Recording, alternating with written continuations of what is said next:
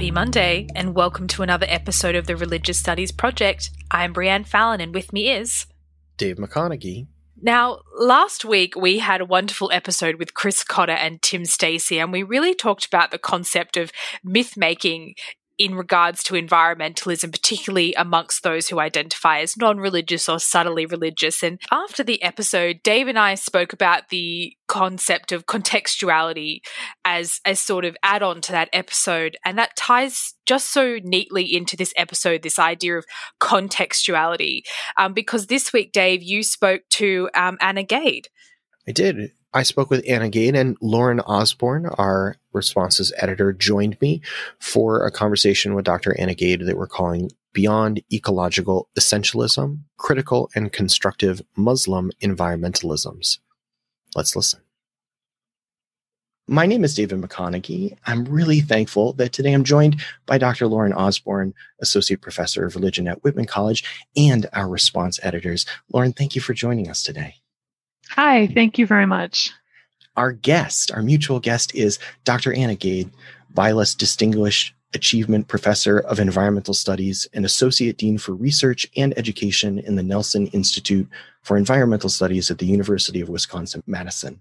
Author of Muslim Environmentalisms, Religious and Social Foundations, The Quran, an Introduction, Perfection Makes Practice, Learning Emotion, and the Recited Quran in Indonesia, and numerous book chapters and articles. We're thrilled to be able to have a conversation today about her latest book, Muslim Environmentalisms. Thank you so much for joining us today, Dr. Gade. Thank you, and I'm thrilled to be here. So in starting to talk about your book, Muslim Environmentalisms, Dr. Gade, I'd like to start with a claim that you make most clearly in the conclusion of the book, actually, but it kind of builds throughout. So in the conclusion, you are articulating this idea of the environment as an ethical idea. And I was wondering if you could explain, what do you mean when you say that the environment is an ethical idea? Yeah, thanks, Dr. Osborne. It kind of sneaks up in the book, as you said, and it also kind of snuck up on me a little bit too, I must say. I decided to frame the book in terms of writing about environmentalisms rather than say, Islam and the environment, which I think folks are more accustomed to in the field of religion and ecology. And what writing about environmentalisms meant to me was writing about commitments. So I could study the various diverse commitments that Muslims had in the present and in the past, and those that circulate globally now in various contexts, particularly in Muslim Southeast Asia. But then what happened, and I think this comes out of my grounding now in the field of environmental studies, where I now teach at the University of Wisconsin-Madison and where I work and where I research, is I began to realize that the notion of the environment itself carries so much ethical load, maybe especially for the scientists around me. Now, there are ideas that are very clearly and very formally sometimes considered environmental ethics. And of course, here in Madison, Wisconsin, that would include the land ethic of our own Aldo Leopold.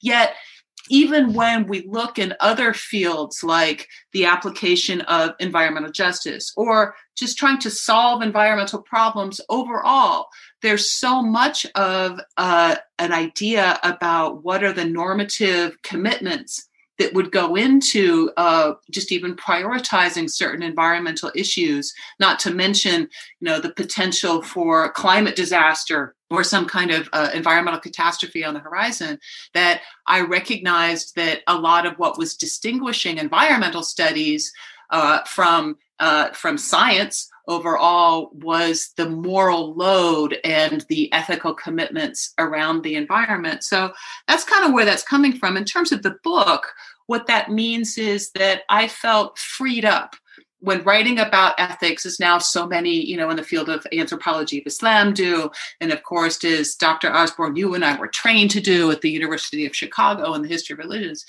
I feel like that freed me up from concerns about making some kinds of normative claims that we've been trained not to make in religious studies, and instead to really embrace the the two edges of critical and constructive studies. So by saying the environment is an ethical concept, I felt like I could make the critical claims, the constructive claims that come descriptively out of the Muslim material that I was looking at, that really I thought made for the most robust kind of analysis in the book. And that's why it shows up, that claim the environment is ethical, in the conclusion to the book. I think that leads in really nicely to the ways in which the book makes a number of different really powerful disciplinary critiques to areas that I think are normally kind of understood as separate, but I think the critiques made here also highlight the ways in which different disciplines are interrelated when we start looking at them in these ways. So there's this very powerful idea of, and act as well, I think, in the book of decolonizing. And I was wondering if you could speak to how the work advances the ongoing decolonization of the various areas to which it speaks, which I would say include religious studies in general, but also Islamic studies more specifically, as well as environmental studies or any other areas you would like to address in this way. Yeah, thanks, Dr. Osborne. I mean, again, I didn't see it coming, the degree to which I was going to write a book that was so methodological. I really thought that this would be sort of an update to, I hoped it would be an update to the terrific, Islam and environment, Islam and ecology material that was out there, the work that had been done by Richard Foltz and others. Yet what I found was, when I began to really dig into the material, which I sort of structured as an intro to Islam class, right? The book, I mean, there's a lot of development critique at the beginning, which I think needs to be there to think about these categories. But, it really follows the structure of, starting with Quran and moving through law and thinking about Sufism and ritual and practice. That I thought it would be sort of straightforward, and yet it wasn't. And what wasn't straightforward was that the concepts that I had from environmental humanities and environmental studies, not just the environment itself, but notions about nature or crisis or what's an environmental problem, ended up not translating so well into the Islamic framework. And, the problem wasn't really so much that the Muslim material wasn't robust or I couldn't find the environment in it. It was more this kind of mismatch. So I really felt the need at the beginning to take a step back and say, where are the concepts from that are deployed in environmental studies that fit so well, in a white settler kind of context when we talk about, nature or wilderness, in North America, yet need to stretch and adapt and frankly undergo some critique in order to work elsewhere. So in the end, the decolonization, of course, is part of work that we're doing across, academic study, including in environmental studies, including with the attentiveness to indigenous traditions and critical Black studies. And also for someone like both of us, Dr. Osborne, who are Islamicists, this is familiar work for Orientalist critique. And so many of the points that I make that are both critical and constructive in the book are ones that would be familiar to someone who was aware of Islamic studies and how it fits in with larger historical and intellectual frameworks in the academy and more widely.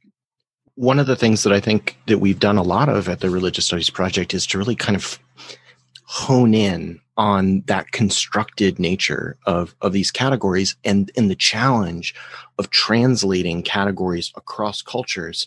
We say, right, as religious studies professionals, religion is not a native category. But I think one of the challenges that we see here that you're identifying in your work is that Islam is not a native category, right? Environment is not a native category. And all these things are intersecting and layering on themselves.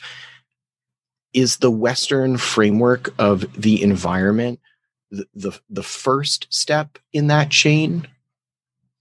The critique that's based on a kind of a notion of authenticity, like what is the Western notion? What is the Islamic notion?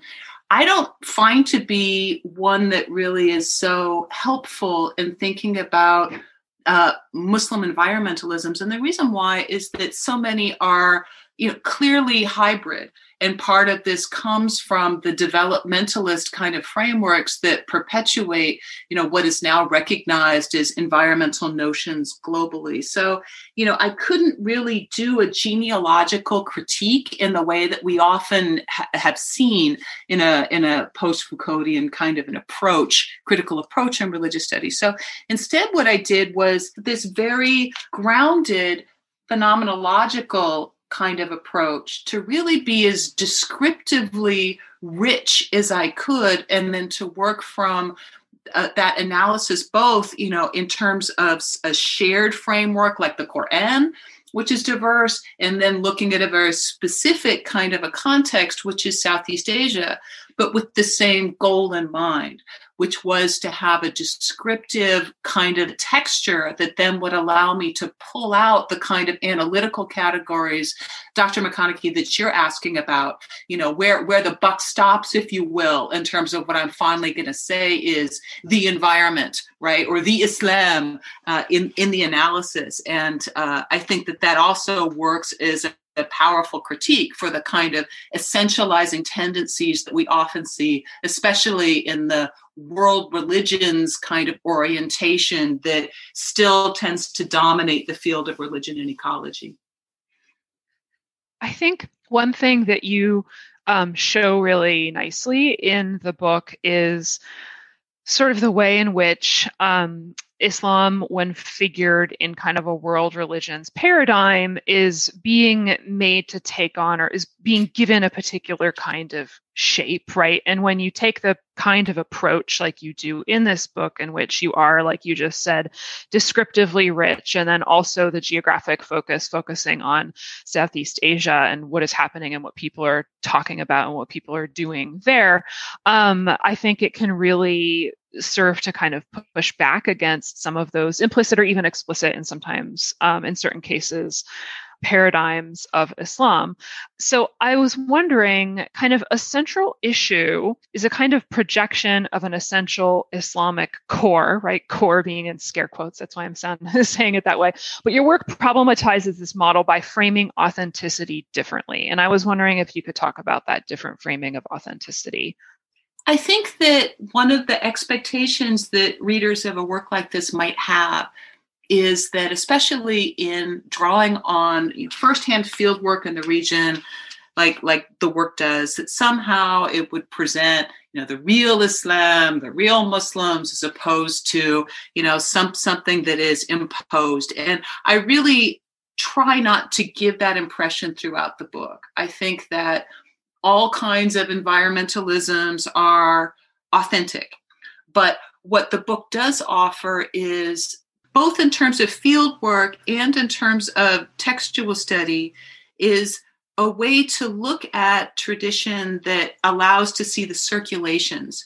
That is, global geographic circulations when talking about field work in one region of, the world, which doesn't represent all Muslims, but represents a way in which tradition is embedded and then circulates out into a wider system. And then also textually, looking at the Quran and tradition of Hadith, the material about the Prophet Muhammad, that while people have diverse orientations around that material, nevertheless, ends up being the shared and common reference. So in a sense, that takes the place of looking at authenticity and allows for a lot of surprises.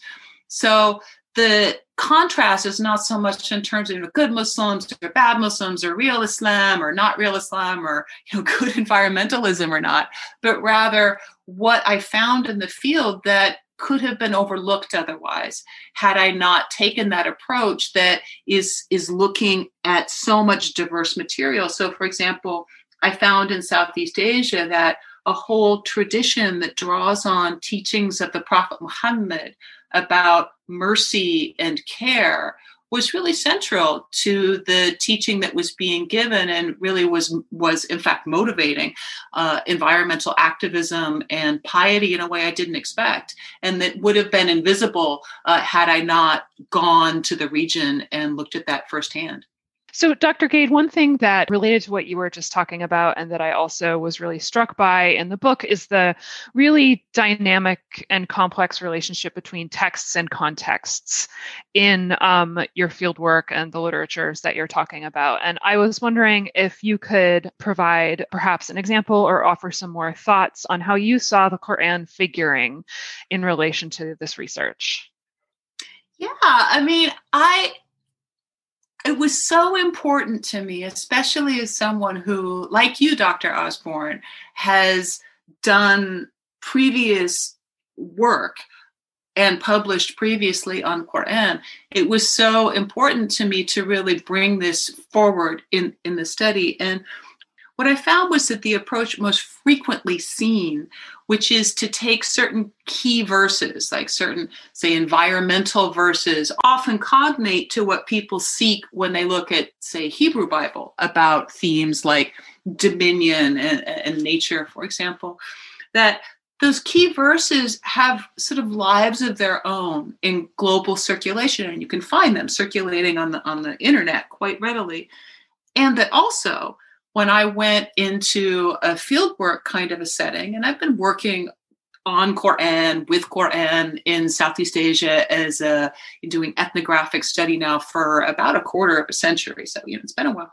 I found that the material that people were drawing on with and from Quran differed somewhat from these key verses. So, for example, teachings about eschatology or the end of the world, which so famously and kind of stereotypically in Protestant North America are cast as having a particular kind of impact on environmental commitments, fair or not, operated quite differently in this Muslim majority setting. So the idea, which is in about a fifth of the Quran's content, which is that the world is going to end, that the whole environment will be destroyed, transformed into the environment of worlds to come, was in fact something that committed Muslims pointed to as a factor that motivated them to environmental activism, because they sought to fulfill the criteria for the mercy of God on Judgment Day, and had the conviction that the best way to fulfill that criteria was to care for God's creation. So even though it's all going to be destroyed, still to plant trees, even though the end of the world is coming, to cite from a well-known hadith of the Prophet Muhammad, and also the activities that I saw firsthand people carrying out in Indonesia.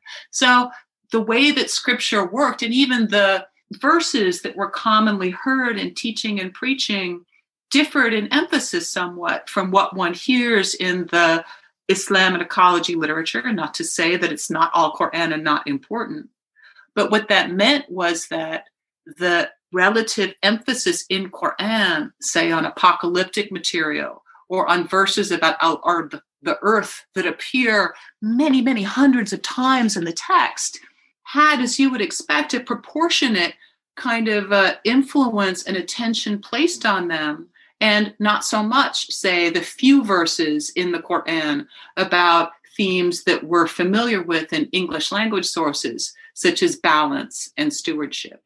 When I really started thinking about this, I think, as a specialist of the Quran, but then I think at the time I was reading this book, I was also teaching my course on the Quran. If I went to the text and was thinking, where does the natural world tend to figure in the text? It's on the page a lot when you're talking about eschatological and apocalyptic material, like you were just saying, right? And then often, sort of being a site of evidence attesting to like the existence of God and kind of the ordering of the world, or else like being used to illustrate, it being undone is sort of part of a natural process that will take place at the end of the world as well.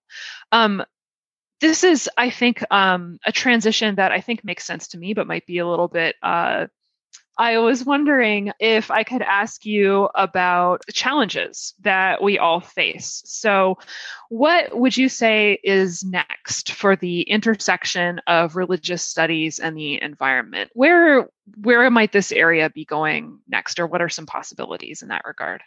I think it's wonderful that people in religious studies are beginning to think through the frameworks of environmental humanities to really expand what they see as the environment, just as fields outside of religious studies, and religious studies is not a subfields, but, people who don't think that they work on religion, such as the scientists with whom I work, are beginning to expand what they see as religion as well. So I think environmental humanities is a really helpful nexus for that. And that's one of the reasons why I wanted to focus on environmental humanities, both in terms of constructive notions and also some critique, as we've discussed a few moments ago, to begin to allow there to be this kind of rich discussion emerge around key questions, critical questions, like environmental justice. I think that the nature concept has been extremely helpful and remains that way, but I think that there are more robust conversations to have, particularly once we recognize that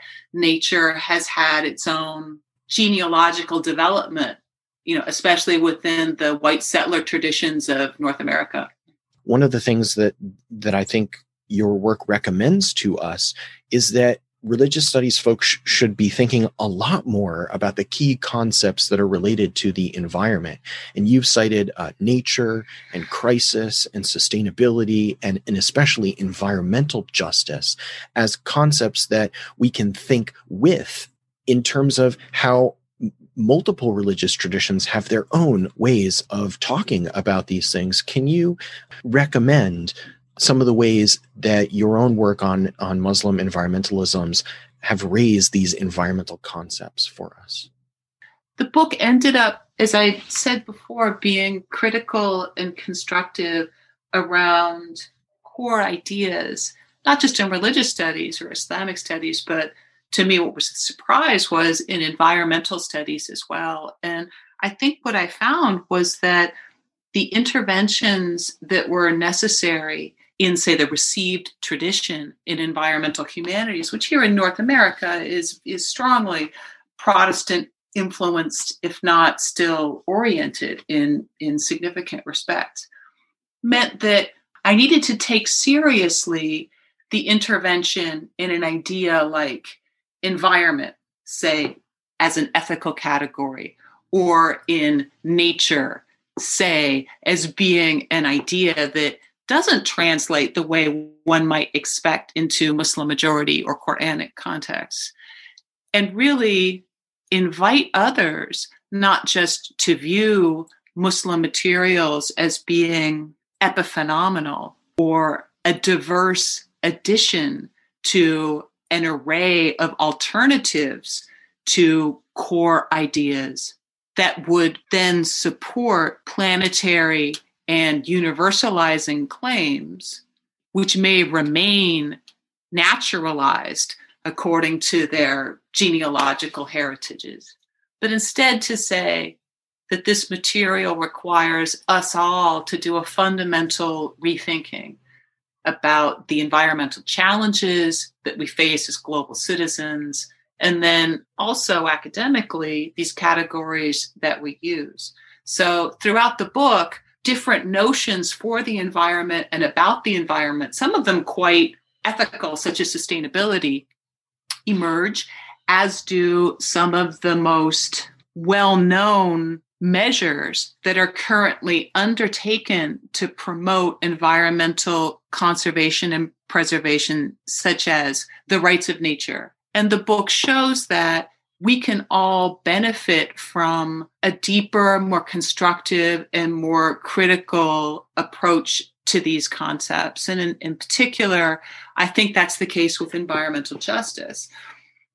And the reason why is not just the fundamental importance of environmental justice, or EJ, as we often say in environmental studies, to environmental awareness and activism, but also that Muslim traditions, because of the emphasis on law and ethics and law as ethics speak to environmental justice in ways that move current frameworks beyond Anglophone law and beyond the Marxian commitments of political ecology. Not to say that those aren't relevant, yet in order to have political and ethical responses that are commensurate with the scale of the crisis and the challenges that communities are understood to face, it's necessary to move to frameworks that can consider, say, the end of the world,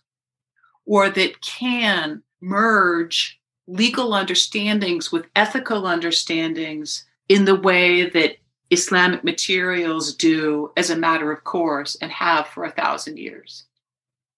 One of the things that I really got out of your work is when you speak about seen and unseen things, you often are speaking about unseen ecological issues. Let's say how the environment adapts to a particular thing. It can be very difficult to see that.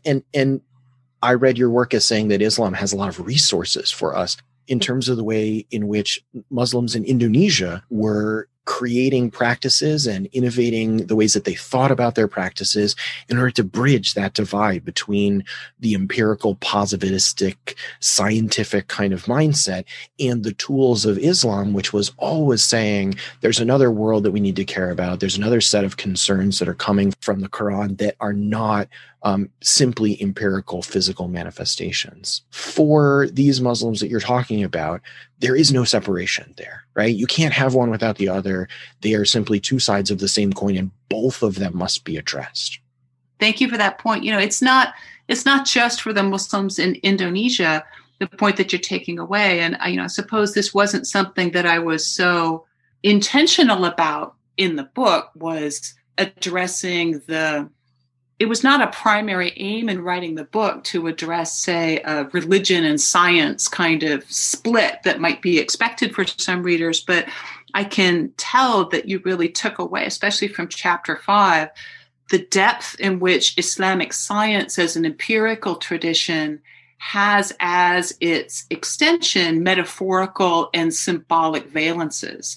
They're all connected in a way. And then we in religious studies, Dr. McConeghy, can really understand how the connections of seen and unseen worlds make sense, whether in medieval alchemy or in 21st century practice. So I think that for present day environmental studies, having the tools to apprehend the unknown, the uncertain, the indeterminate, the unseen, such as with climate change, is essential.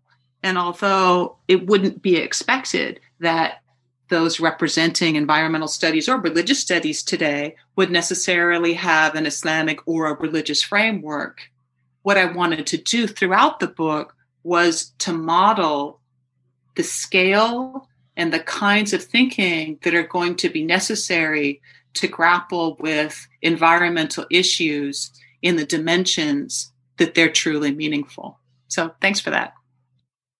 Well, I'm so thankful for your time today. I really enjoyed your book. This was not my area, but I found the theoretical interventions that you were making in this hugely, hugely valuable for my own thinking. And so thank you for putting such a provoking and interesting text out there. We really appreciate your work and your time today. Thank you so much, Dr. Gade, for joining us. Thank you very much, Dr. Gade. It's been such a pleasure to talk about this book. Thank you too, Dr. Osborne. Thank you, Dr. McConeghy, and to listeners all over the world, thank you for your time. Now, in that episode with yourself and Lauren and Dr. Gade, I'm really getting a sense of this concept of the danger of the siloing of knowledge, this idea that putting sort of this label of sort of religion and ecology creates bounds that really prevents us from actually looking at environmentalism from a multiplicity of perspectives. What do you think about that, Dave? Yeah, the thing that I think will really stick with me about what Dr. Gade told Lauren and I was that the challenge of seeing Islam in its variety of contextual circumstances mean that we really need to think about what Muslims on the ground are doing in the places that they are, and really owning up to the fact that Muslims in Indonesia are simply not looking at the issues and not dealing with their environmental problems the same way as Muslims are doing in other places in the world.